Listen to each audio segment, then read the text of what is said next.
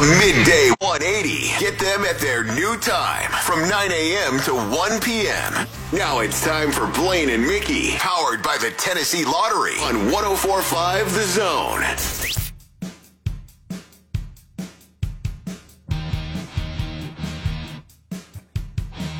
Blaine and Mickey on 104.5 The Zone. That's the name of the show. That's our names. I don't know if that's irony or what, but there's a guy named Blaine on the show and a guy named Mickey, and that's the name of the show. We're both here, too, and we'll tell you where we are. We're with our friends at Southern Service. Love hanging out here, and they're always giving stuff away. These guys are always giving stuff away, Blaine. 2601 Highway 49 East in Pleasant View, It's a time Tennessee. of giving, though, you know? Absolutely. And with Southern Service, dude, that seems like they're always giving something away. It's never not Christmas here. It is the last days, though, of Christmas cash. Southern Service and Coca-Cola giving away $500 three times a week now through December 23rd. They're still giving the money away, although you got a couple more days to enter. Just go to any Southern Service location, fill out the registration on the bottom of your receipt. It's that easy. Southern Service has everything you need. Get the holiday get-togethers rolling. 2 liters of Coca-Cola or buy one, get one. 20-ounce Coca-Cola products, 2 for $3. 12-pack cans or bottles, just $11.99.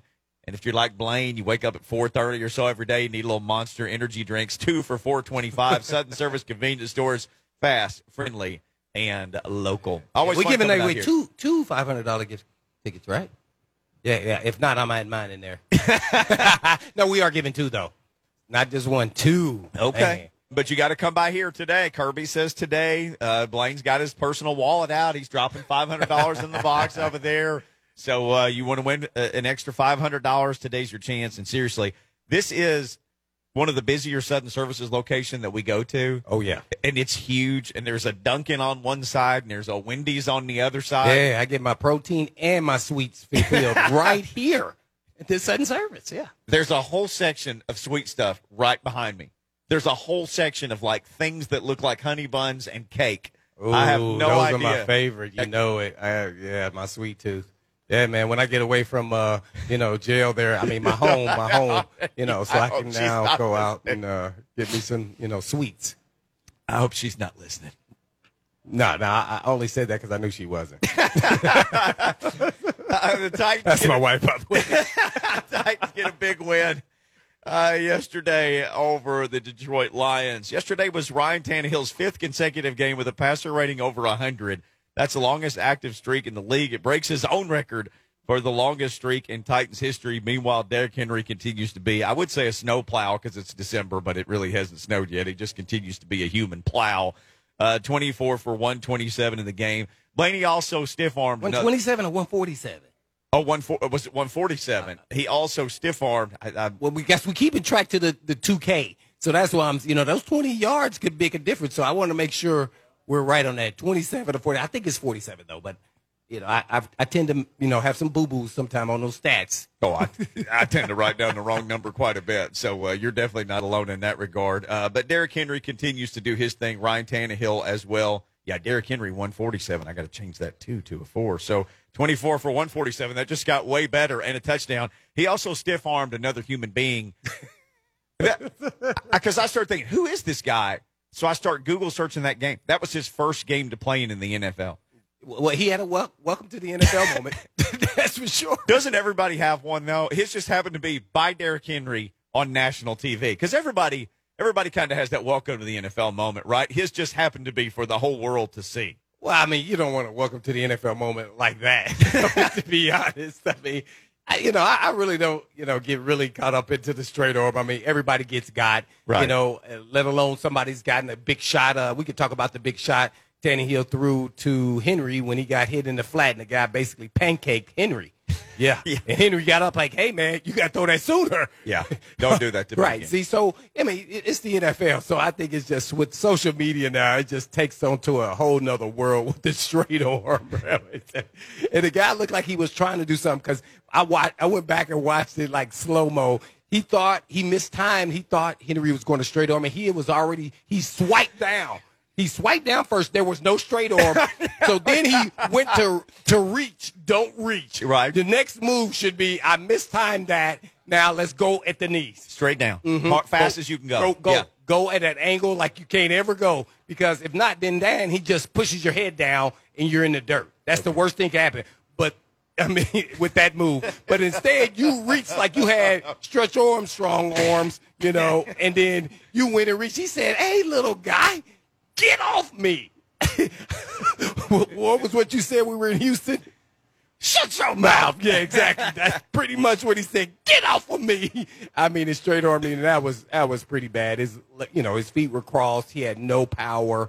And that's how he can get you when you're going at an angle like that. So you got to understand that. You got to have a game plan, especially if you're a corner. Everything is set up in the run game where they're trying to get the corners to have to make those tackles on, those running backs, those big running backs.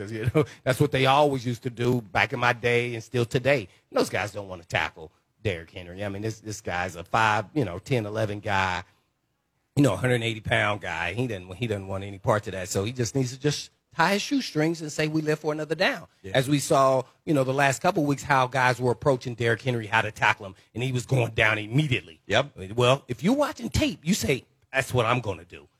So he didn't take that up, and he got embarrassed, and now he will be on a meme with Derrick Henry all over the place, man. It just, I think it takes a world of its own and takes off on social media that's really uncanny, really, to follow. But I'm not a big follower of all of that. I mean, like, it's laughable, but it's like, dang, but the fans get hysterical. I mean, like, that changed, the fans that were at the game, and then after you watch it, that got them momentum. That got them jacked up. That got the other players jacked up. Oh, yeah? They got like, oh, yeah, so they start flexing, and we're ready to rock and roll. So, it got them hyped, man. I've been around you and Kevin Dyson enough because when the stiff arm started happening, you started saying, look, you're coached against – like the guy tried to chop it. He just chopped it nothing. He chopped it air. He missed because he didn't put it out there. No. To Derrick Henry's credit, he was like, nah, I'm going to wait. I'm going to wait till you get a little closer so I can get you good. But that shows that he's learning. Like, look at that dude. He's trying to chop. Ain't nothing to chop. Bam! Yep, now I got you. And he threw that cap. Yeah, he literally he lifted him up. I mean, that was a one-arm bench press right there.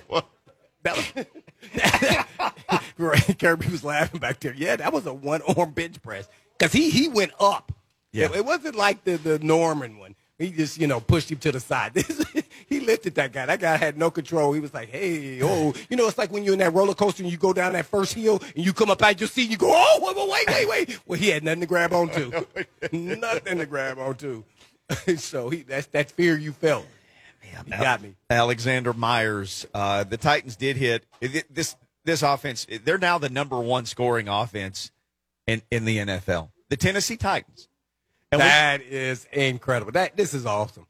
I mean, to watch it. They're going to be the best offense that's ever lived in Titans Oiler history. That's what this is going. This is no way around it. Especially if you look at the teams they play. I mean, I think Green Bay's ranked, 10th, 11th? They're in the top 15, I think, in total defense, but they're still going to put up at least 300. That's just a given. They're still going to put up close to 30 or more. If they don't, they're going to lose. Yeah, they have to. That's just where we are. Yeah. We're seeing history right now in front of our face every week. Yeah. It's coming to that. So, man, it's kind of fascinating to watch. Yeah, I'm enjoying it because everybody loves offense. Even being a defensive guy, I love offense. Wow. You don't have to stop it anymore. You can just appreciate it. Yeah, appreciate it, man. Like, wow, this is awesome. But, man, mentally as a defense, man, if you hold a team that, maybe 24, you're probably doing a fairly good job, especially against some of these high, potent, offenses with great weapons, by the way, with Corey Davis-Brown, offensive line playing exceptional, even with some of the injuries. And then Derrick Henry and Tannehill's playing at an all-time level, man. These guys. Wow. We possibly have 2,000-yard rusher, as we've been talking about, and you as well, and everybody else, and 200, or 1,000 receivers. And Tannehill, man, 4,000? Maybe? Maybe. Wow. This is a different era, man. This is pretty awesome to watch it. And the Hasselbeck number from his best year was like 35-71, something like that. And that's Tannehill's going to. I don't think he's quite there, but he's gonna get the Titans passing record this year for sure. But see, here's why I don't even consider those other passing, even though their numbers count. Why? What was their record? Yeah. See? Because maybe you were throwing because you were always behind. They're not behind. They're in games and winning games, and they're at 10, and they have a chance to win 12, 13. Yeah. But we got 3 games left? Got 2 games left. There are 2 games left. Yeah. Well, okay, right. Green Bay and the Texans. Yeah. Yep. So they can win 12. Man, I mean, so, and you're going into the playoffs with a great opportunity to have a playoff game. Oh, man, this is exciting to watch. I hope everybody's appreciating what they're seeing out here, let alone what they're seeing also defense being what they have to be, opportunistic and get some turnovers. They got 3 turnovers, really made the difference in the game because they couldn't stop Detroit either, really. Yeah. I mean, Matthew Stafford, as we said, he's tough as nails, and he is a phenomenal talent. I mean, he's special. He's special. I just brought up this scenario talking to you. Imagine if he got, because they're talking about Roethlisberger, it may be done. He'd be going down that road like, it's time to make a change. If he got traded to the Pittsburgh Steelers. Don't even say that, because that would be a nightmare. Years. Yeah. That'd be a nightmare. Oh, don't even say that. Wow, man, Matthew Stafford's really good. Once he got pounced on, though, it was over. Like, that's enough. Get up. Chase Daniels, come on in. Yeah. Come on in. Come on. You got me. And he came out slinging it. Yeah, but he played because he knew his jersey wasn't going to get dirty. Yeah. Still, not a lot of pressure. So imagine that with Aaron Rodgers. Maybe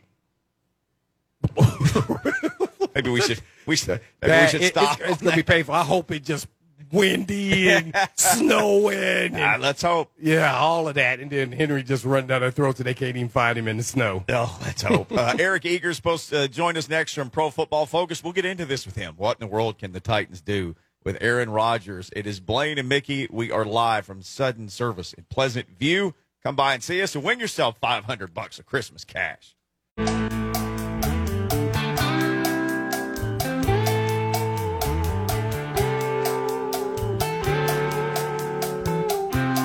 $1:20 in the afternoon on a beautiful December day. Christmas right around the corner. Santa Claus probably getting the old sled loaded up. December 21st. We are at Sudden Service. Today, Pleasant View. Come by here. You can win $500. They're giving away, they give away $500 3 times a week. They're going to give away an extra $500 today just because you come by here and just because Blaine is here and he's in a given mood. And when Santa Blaine shows up, money starts to flow. When Eric Eager shows up from Pro Football Focus, then the knowledge starts to flow. At PFF_, Eric had him on a couple of weeks ago. It was great stuff. Wanted to get him back on as the Titans continue their season and got a win over the Lions yesterday. So, Eric, let's start with this. The Titans offense is on a historical run for this franchise right now. Put up 40-plus yesterday. A running back at the top of his game, a quarterback who seems to be in the perfect system. Corey Davis surging, A.J. Brown being A.J. Brown. It's a heck of a time to be a Titans offensive football fan right now. Yeah, I mean, it's a far cry. There's 10 wins the first time, 2008. They're probably, a really good chance for their first division title since 2008. There's some similarities there, obviously, with the running game, but they had Chris Johnson and Lendell White back then, and now, they have Derrick Henry kind of doing it by himself. But obviously, I think the big difference in why this Titans team might wreak some havoc in the playoffs is unlike the 08 group with Kerry Collins, you have Ryan Tannehill, I think, by anybody's, measure, is a top, let's say 6 to 8 quarterback in the NFL, a guy you can really win with. And yesterday, while Henry was great, the Lions represented a challenge on the other side of the ball with the way that they could score. And Tannehill did his thing as far as being explosive, as far as being efficient and avoiding mistakes. So is Ryan Tannehill the 2020's Rich Gannon? He's the guy we keep coming up with, or at least me, where it's like a guy who'd been a pretty good quarterback, went somewhere and became a great quarterback in a new situation. That's a great one. I mean, Gannon was around for 10, 12 years before he even had that kind of success. Maybe it's even, this might be a stretch, but maybe it's even Drew Brees, right? I mean, Brees, first team, he got benched for Doug Flutie. They drafted a replacement in the top 5, and, he proved himself with his first team before going to his second team, but ultimately, that's where he had his career. But yeah, it's tough. I mean, we saw, Mariota have success the other day. It really shows how much systems matter and how much, for some of these quarterbacks, it just is about not necessarily a good or bad system, but just the right system for them. And, we saw Mariota struggle in what I think is a quarterback-friendly system.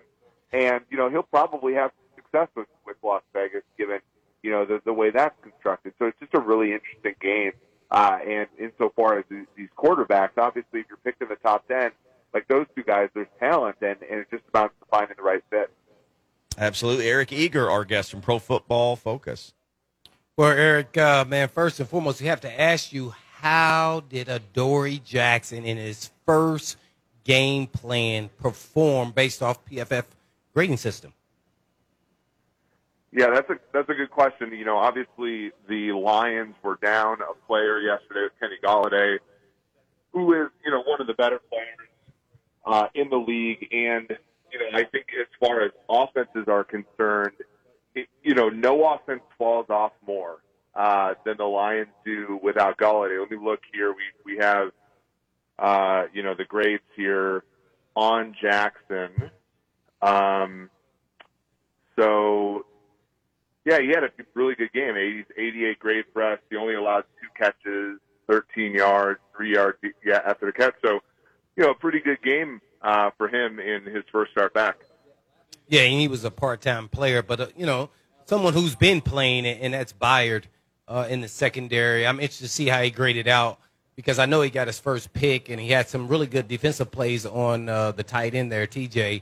But he also blew a coverage, and I don't know how do you guys grade that part of a player? Because not knowing what the actual call is, do you guys, I guess, fit that into your grading system? Yeah, it is. I mean, the Byard yesterday was actually the top-graded player. He had, 7 tackles, 1 stop. They targeted him 3 times, no completions. He had an interception. That was a pretty good game. I mean, we do downgrade somebody when they blow a coverage, even if the ball isn't completed on them, because obviously, you want to reward players who don't blow coverages and, be on the lookout for players that do. But he had a pretty good game yesterday, all told. Didn't miss a tackle the entire game. So just, an all-around solid player. As you said, Jackson, I mean, he only played 28 snaps. The Byard played 66. That's sort of, I think, a little bit bigger of a sample and probably why he earned the top grade among the defenders. I have to ask you, I know he wasn't on our team, but, man, I really appreciate, the play of Stafford, and I think he's underappreciated in the National Football League just because of the team and the organization that he plays for. But how did he grade out? And how has he graded out typically throughout this season? Because they throw the ball a lot, and he completed a lot of balls naturally against the Titans secondary with no pressure, of course. Well, that's the thing. So he got an above-average grade for us yesterday at 73. He was, down the field, he was very efficient. He was 3 for 5, throwing the ball over 20 yards downfield. However, I mean, it's an interesting thing. I mean, when not blitzed yesterday, Stafford had a 92 grade for us. 9 yards per pass attempt. With no pressure, he had a 9.6 yards per pass attempt. The Titans were able to get pressure on him on 12 of the 34 dropbacks, and he only averaged 4.1 yards per pass attempt. And when they blitzed him 9 times. He was just 3 of 9 for 47 yards. So that was pretty effective when they brought pressure yesterday.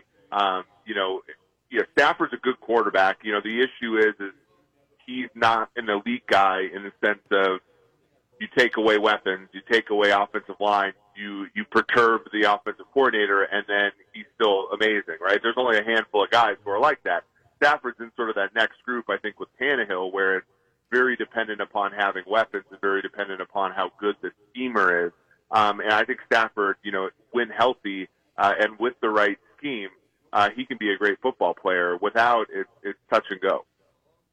How would he fit in a team, this is hypothetically, Stafford with the Pittsburgh Steelers? I'm predicting a trade to him next year. Yeah. Right.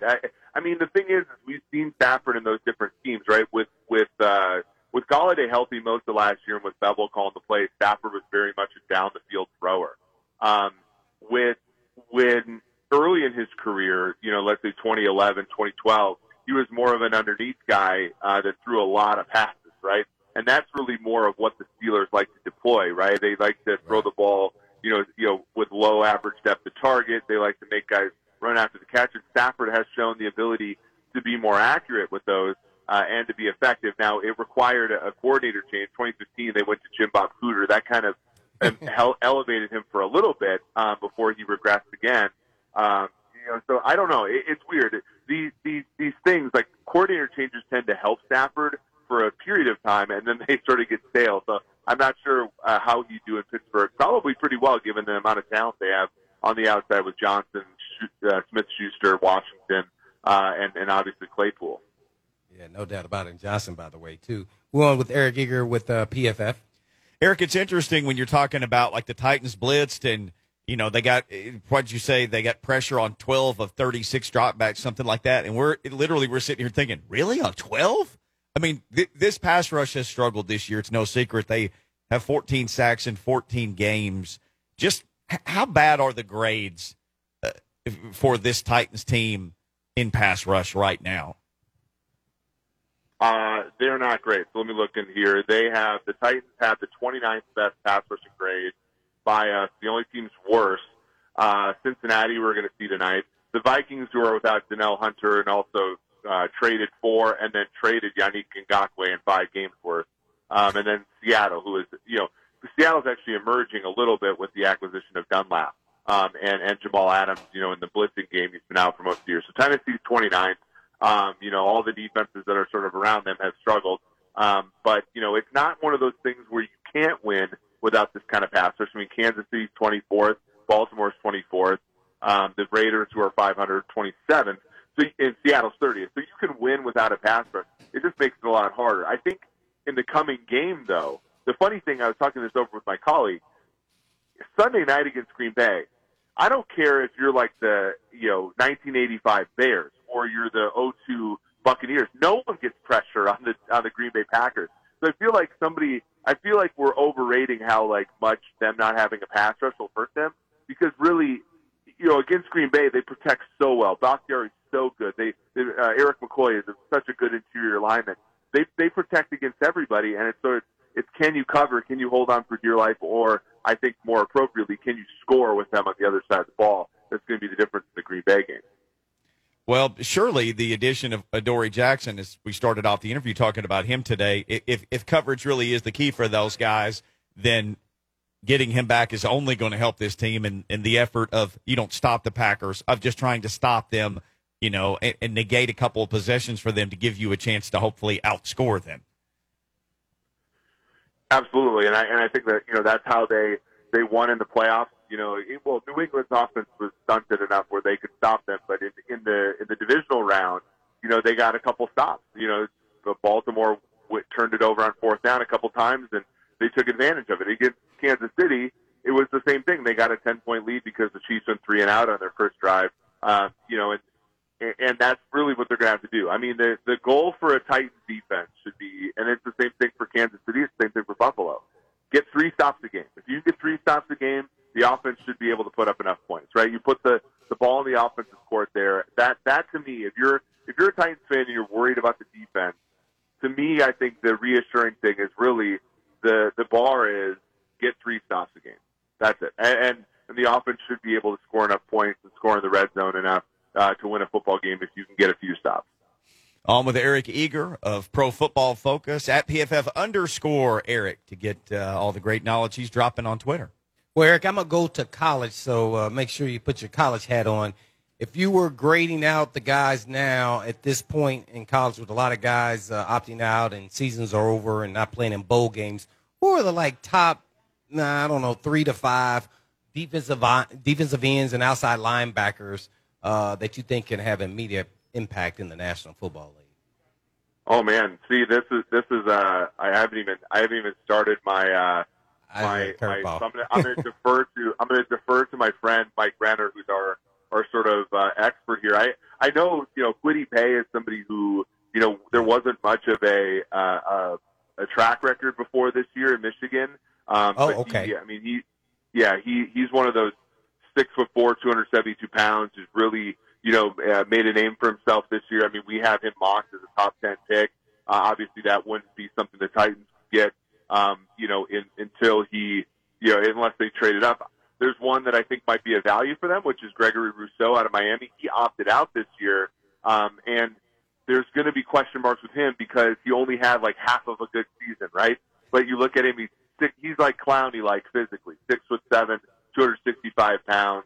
Has done a decent amount on the inside and on the outside as a pass rusher, which I know Vrabel likes to deploy. So he's another name. Jason Owe from Penn State's another one. He's more of a smaller guy, but he's a sub 4.40, which, those players, if you're just looking for a pure pass rusher, that's the guy obviously to look at. And, there's an interior guy named Christian Barmore from Alabama who has really done pretty well this year. But he does have a knee injury, that he's played through. So those are some guys. There's not a lack of talent in this draft. And given, the Titans are a team without a ton of needs. Pass rusher is one of them. In a draft where there's going to be probably 3 or 4 quarterbacks taken in the top 15, you're a team that doesn't need a quarterback. That is immensely helpful because you're going to get a player that the other teams don't go for because they get a quarterback, and that's going to be a value. Well, I guess what's going to be, the strength of this draft with, more players in a position? Do you know that information yet? Yeah, I think wide receiver is again. Okay. So last season, wide receiver was like every single year. Right. And I think part of it is we're getting better at evaluating wide receivers. The other thing is that, as you guys are finding out in Tennessee, a wide receiver doesn't have to be Randy Moss right away to have success, right? Like, I know, Blaine, you played with Kevin Dyson, right? He was always, people thought he was a bust because he wasn't Randy Moss. So it's like, no one's going to be Randy Moss, right? Dyson was an effective player, and nowadays when you're playing – so back then when you had 2 wide receivers on the team most of the time, or on the field most of the time, both guys had to be complete, right? Now you have 3-4 guys on the field all the time, and each guy can kind of complement the others, right? You don't have to be a perfect wide receiver out of the gate to have an impact. And we've seen that with Corey Davis right now. He's finding his niche. He's extremely effective, even though I think most would consider him a bust. So when you look, you have the, sort of like the elite level talents, the guys like Jamar Chase of LSU, even like Kyle Pitts out of Florida is, more or less a wide receiver, obviously. But then you have the Devontae Smith, you have the Jalen Waddles of the world. You have, those guys, they would historically be overlooked because of, for example, Smith's size. But I think now when you sort of look at the modern offense is about guys who get open. And those, him, Rashad Bateman, Rondell Moore as well. But those guys all can get open, and it makes life so much easier on a quarterback when you don't have to worry about throwing contested balls. Well, I guess lastly for me, real quick, you got to put on your hat from last season, I think. I want to ask about Clay Matthews. He was, trolling the Titans here yesterday and today. So what was his production like even last year? And could a guy like that potentially help out a desperate Titans pass rush team, right now? So I'll say this. He was hurt for a decent amount of the year. I think he was productive from a sack standpoint, from not a pressure standpoint. I know which we talked about a couple weeks ago. So last year he had 42 pressures, which he rushed the passer on 292 attempts. So, a little bit, not the greatest, but kind of an average pass rush. But he was involved in 8 sacks, which certainly helped. But, the funny thing about pass rushers, you look around the league, the guys age really well. Like, who was on the Chiefs last year? Who was on the field during 4th down against the Niners? Terrell Suggs was on the field, right? Dwight Freeney played for Detroit and for Arizona. Like, he hung on for all those years. Some of these guys, especially given, the way in which, like, you can just, like, shuffle them in on third downs now. Like, I think he could help the Titans. I don't think he's going to be amazing, and I honestly don't think you needed to have him for the entire year for him to make an impact. Like, this is a guy you can sign right now, a la Terrell Suggs last year for the Kansas City Chiefs. Wow, cool. We're on with Eric Eager of PFF. Hey, Eric, I don't believe that players ever would tank anything. So whenever we hear about tanking, it's players to me and coaches maybe getting put in bad situations, personnel-wise or whatever the case may be. But we see the Jets go and they beat the Rams yesterday, and it looks like they've screwed themselves out of Trevor Lawrence, right? Because according to most metrics, the Jags will probably, I say, win out by losing out, and they will then get the first crack at the draft, right, at Trevor Lawrence. Yeah. Yeah, and I think indirectly that loss hurts the Titans a little bit too, or that win by the Jets hurts the Titans a little bit, because now I don't think there's really a way that the Colts lose to the Jags in Week 17, right? So if you want to win the AFC South, you either need the Colts to lose to Pittsburgh or to win out, which, given Green Bay as an opponent, is not trivial at all. I don't think players tank. Football's too hard to tank. And I played in college. I played on an 0-11 team one year in college, a transition year. And, you try hard, right? You get that you're not very good, but you play hard because your tape is your resume, right? And I think that that's kind of what we saw yesterday. The Rams they were coming off a Thursday night game. They had 10 days rest. They're at home. They had everything to play for. They're in the division lead. They went from being basically a 2/3 chance to win the NFC West to a 1/3 chance to win the NFC West with that loss. So that was a meaningful game for the other team too. So it wasn't really a fluke, and the Jets kind of outplayed them the entire game. So that's really the risk you run. And honestly, this is where I think the tanking thing comes into play. Gase is not the coach. Gase is not the coach of the Jets moving forward. He's the coach of the Jets today. And so there's really no incentive for him to tank either, because he's basically coaching for his next job. Last year in Miami, granted, they won the 5 games, so it's sort of a bad comparison. But it's like that, if you're going to lose games on purpose, the coaches and the personnel directors have to be on board, because the players will not be on board, as they shouldn't be. I mean, football is too violent of a game to play anything less than 100%. Eric, we're low on time, but should the Eagles have gone to Jalen Hurts sooner? Because, man, that finish of the game yesterday was fantastic, and they won the one the previous week. Should they have made that switch sooner? Yeah, I think for the entertainment value of the NFC East, I think for the, obviously how good he is. I mean, in hindsight, it makes a lot of sense that Carson Wentz is afraid of him because he's awesome, right? He's just a baller. And, he reminds me of Deshaun Watson. I mean, somebody who was a winner in college. People thought he was too slow of a processor. People didn't like his arm strength. And, honestly, there's just sometimes a quarterback, when they have it between the ears, some of those things matter a lot less than people think. Yeah, I think I might take Deshaun Watson over anybody at this point. Eric, great stuff, man. At PFF_Eric, if people want to follow Eric Eager, and anywhere Pro Football Focus, you can find it. Always interesting and great information. Thank you, man. Thanks a lot, Eric. Thanks for having me on, guys. Yes, sir. Eric Eager, Pro Football Focus. We were talking about this yesterday in the postgame. Where all did Adoree Jackson play? Pro Football Focus had the breakdown. I got it. And Blaine went back and watched some of that. We'll get into that. I also have a quote from him after the game I want to read that's coming up next on Blaine and Mickey on 104.5 The Zone, live from Southern Service in Pleasant View.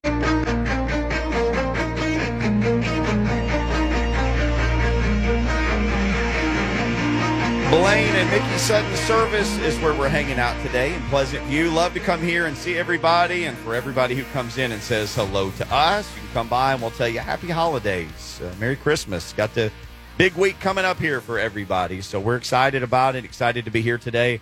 They're giving away money, $500 today. They're already giving away $500 3 times a week, but they're going to give away an extra $500 today. When you come in, you'll see the spot where you can sign up. It's a box and a basket, and they're ready to take your name and ready for you to get some cashola here. Blaine and Mickey will be here. 3HL will be here after us today. So big 3HL and Blaine and Mickey presence at a place that we like to come to. And, again, this is one of the busier gas stations, but it's a big place. They got tons of products, all the stuff that Blaine and I like to eat when we go on these remotes. Yep. This place is literally packed with everything that you would want to eat in your car while you're driving somewhere. Yeah, especially with my sweet tooth there with Dunkin' Donuts as well as Wendy's, right? Yeah. Oh, it's all here. I'm getting it all in, man. Mm-hmm. 1 and 2 2 for 1, sweets and protein. Well, yeah, right. That's the way you do it. Also, want to announce this. I've been talking about this forever. My friends at Mr. Good Roof, they give away a roof every year around this time, Shingle Bells Christmas giveaway, and I promised I would read the name, and here is the name. Winona Mandrell. The greatest country. Are you serious? The man? greatest country singer you name in almost got history. me, man. Are you serious? Winona Mandrell of Gallatin, Tennessee, is the recipient of this year's Mr. Good Roof Shingle Bells Roof giveaway. So if you see her, hey, tell her that that's the most incredible name that we have ever heard of in our life, Winona Mandrell, which is just amazing. But she is the recipient of the roof from our friends at Mr. Good Roof. So congratulations. And again, if I'm a country radio executive or from a record label, I'm rushing right now to Gallatin to sign that woman because you could sell records just with that name for sure. We had this discussion yesterday. Where all did Adoree Jackson play? And I told Blaine and Dice because I'm like, first third down, I heard Mike Keith say Adoree Jackson's in the game. I'm like, oh, Adoree Jackson. And then it seemed to be like that on third downs. And then I was charting, and the fourth possession for Detroit, he came in to start that and he series. He stayed in as a starter. It came in and he stayed in. Mm-hmm. So John Glennon is really good. By the way, John Glennon has a really interesting tweet on his timeline from Clay Matthews, who we talked about in the postgame yesterday, where I'm like, well, you brought him up. I said, who's out there? Clay Matthews. So we asked the Pro Football Focus guy, Eric Eager. But anyway, I retweeted it. It's an interesting way to say, call me Titans. I'm available. I can help you. I can help you. Maybe on a limited basis, but I can help you. It is a very interesting way of saying it. But, hey, man, that guy on third down and 8, would you feel better with that situation than maybe what you've been throwing out there? Well, that's why I was asking Eager, with PFF, like, how much did he contribute last year? I don't watch Clay Matthews, so I don't even, what team was he even on last year? I know a lot of people's going to remember when he was with Green Bay. Rams. That's not who he was with last season. Yep. He was a part-time player. I forgot with which team. With the Rams. With the Rams. So, obviously, when you're a part-time guy, you're worried about when you get up there in age, hammies and everything else. Make sure he gets out there, and because he's got some special talent rushing the passers, even still today at his ripe age of probably 33 or something, whatever he is. So, Isn't it funny you have to say that like it's old? He's like 33. I retired at 33, so that's kind of interesting that I said he's at the right age. But he said the defensive ends, outside linebackers, the rush the passer, end up playing for a long time because it's an art to actually pass rushing. It's not just about speed. So when he talks about the speed, it's always kind of interesting because you talk about the 40, the long speed. Well, at the end of the day, for the pass rushers, it's always about that first 10 yards. Right. Because that's their get off, and then they're set up to the moves, and then that takes into your skill set and your techniques of how to rush a passer. So I think it's more of an art than someone who has all this phenomenal talent and speed. Vic Beasley is one of the fastest players at his position, but he wasn't a phenomenal pass rusher. He didn't have any of those things. And he went first round just like Clowney, who's never been known for a pass rusher, more for a disruptor and a run stopper. So I think it's more to it than that. I think you kind of have to learn along the way, and you continue to grow in those moves and setting, and counteracting all kind of moves. It's no different than playing any position. Right. Can he help? I think he could in a part-time basis, maybe he could get pressure one time more than we have, and guess what? That one time could be the difference in the game. Yeah. That one play. And the Pro Football Focus guy talking about just when they got any pressure, and even when they blitzed yesterday against Matthew Stafford, the numbers were shockingly better. Shockingly better, shockingly different. Adoree Jackson, this is from Pro Football Focus via John Glennon. This is exactly how it's described. He played wide corner 17 snaps. He played slot 8. He played in the box 3 is the way it was regurgitated on Twitter by John Glennon. It said, I copied it. Wide corner 17, slot 8, in the box 3. That was his day. Yeah, let's try not to be football terminology. We're trying to help everybody out. He played, let's say he played left corner. Yeah. Everybody know where the left is in corner. I mean, let's see, that's what happens. Some of these guys don't know Y, X, or Z. Right. So we got to talk to them like they don't know that. So he played outside, and he played the slot, I think, 8. You said 8? Mm-hmm. He played the slot nickel spot for 8 reps. Yep. And then in the box, I'm a little confused what he means in the box. Like, where was that? To me, there's only you either nickel or you the dime, or which is more on the tight end side. I did see him line up on DJ Hawkinson one time, so maybe that's what he's referring to. Yeah, because, nickel dime, you're in for linebackers. That's what you're in for. The weak side linebacker is the nickel. The strong side linebacker is the dime. So you're coming in for linebackers.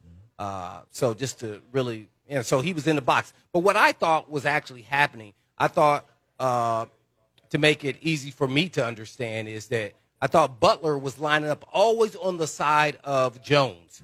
And whether he was on the outside or inside, Butler was still on the outside, even if he was always going to his side. So something about where he lined up dictated where Butler would go, whether he was in front of him or he wasn't. He always was on that same side wherever he's lined up, because they did a lot of bunch formations, which is like three or four wide receivers together. He was still on that side.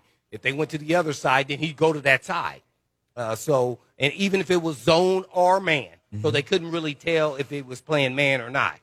That's what I saw. So I never saw Dory actually on the side of Jones. I did see him in the slot. I think it was more about formation, dictation. They dictated where he lined up, to me, more so than left, right. It's never easy as it's a little more complex than just saying he was playing in those spots. There was a reason why. It's because I'm like, okay, well, where was King? Did King come out? Maybe he did. Or they start feeling more comfortable. That's why they said, hey, just stay out there. You start this series, based off of what Adore probably was telling them. I'm feeling pretty good. I think I can go some series and see how it goes. So then they said, okay, Ty Smith, you're out. Right? All right. But before that, it could have been King or somebody else, because Ty Smith was playing fairly well, coming into the game. So then Adore stayed out there and got some reps and he played about half the game. And they didn't put too much wear and tear on him. Get to see today how he woke up and felt 2 days later. Everybody's like, well, what about the first day? Well, first they could give you a little bit, but that 2 days later will really tell you, hey, maybe the knee ballooned up. Maybe you have any issues and you're just icing just to manage it and say, hey, we continue down this path. Maybe I missed one practice just to make sure I'm strong, but, get some movement around here, doing some drills. But, hey, he looked pretty solid. I didn't see anything from a TV copy. I'm just excited that he was out there. And here's the one part that I undervalue. I think it breeds confidence in other players in the secondary, because, they happy to see one of your guys back out here, because you ain't seen him all year. And it makes a difference. So did that help with pressure? Did that help with coverage? Did that help with feeling comfortable with your guys out there? Like, did that help Byard, who played probably, PFF grade, his best of the season? By far. Well, right. Mm-hmm. Yeah. See, so I've always said that impacts you as a safety. Yep. But, people, underestimate that whole process, because it's about chemistry and trust. I thought they played solid, even without pass rush. So they're growing, but are they there yet? No, but they created turnover. So they can do that. That's what they did last season. If Dory stays healthy, man, now you got a decent group in the secondary and depth. Baccaro's a little concerned with his sickness, but you got Hooker, who's probably ready to be a starter, but you still want depth and you still want all your pieces to the puzzle, especially if you don't have a pass rush. What did Adore say about having full confidence in his movement and ability? We'll share that with you as we start the 2 o'clock hour. Blaine and Mickey on 104.5 The Zone.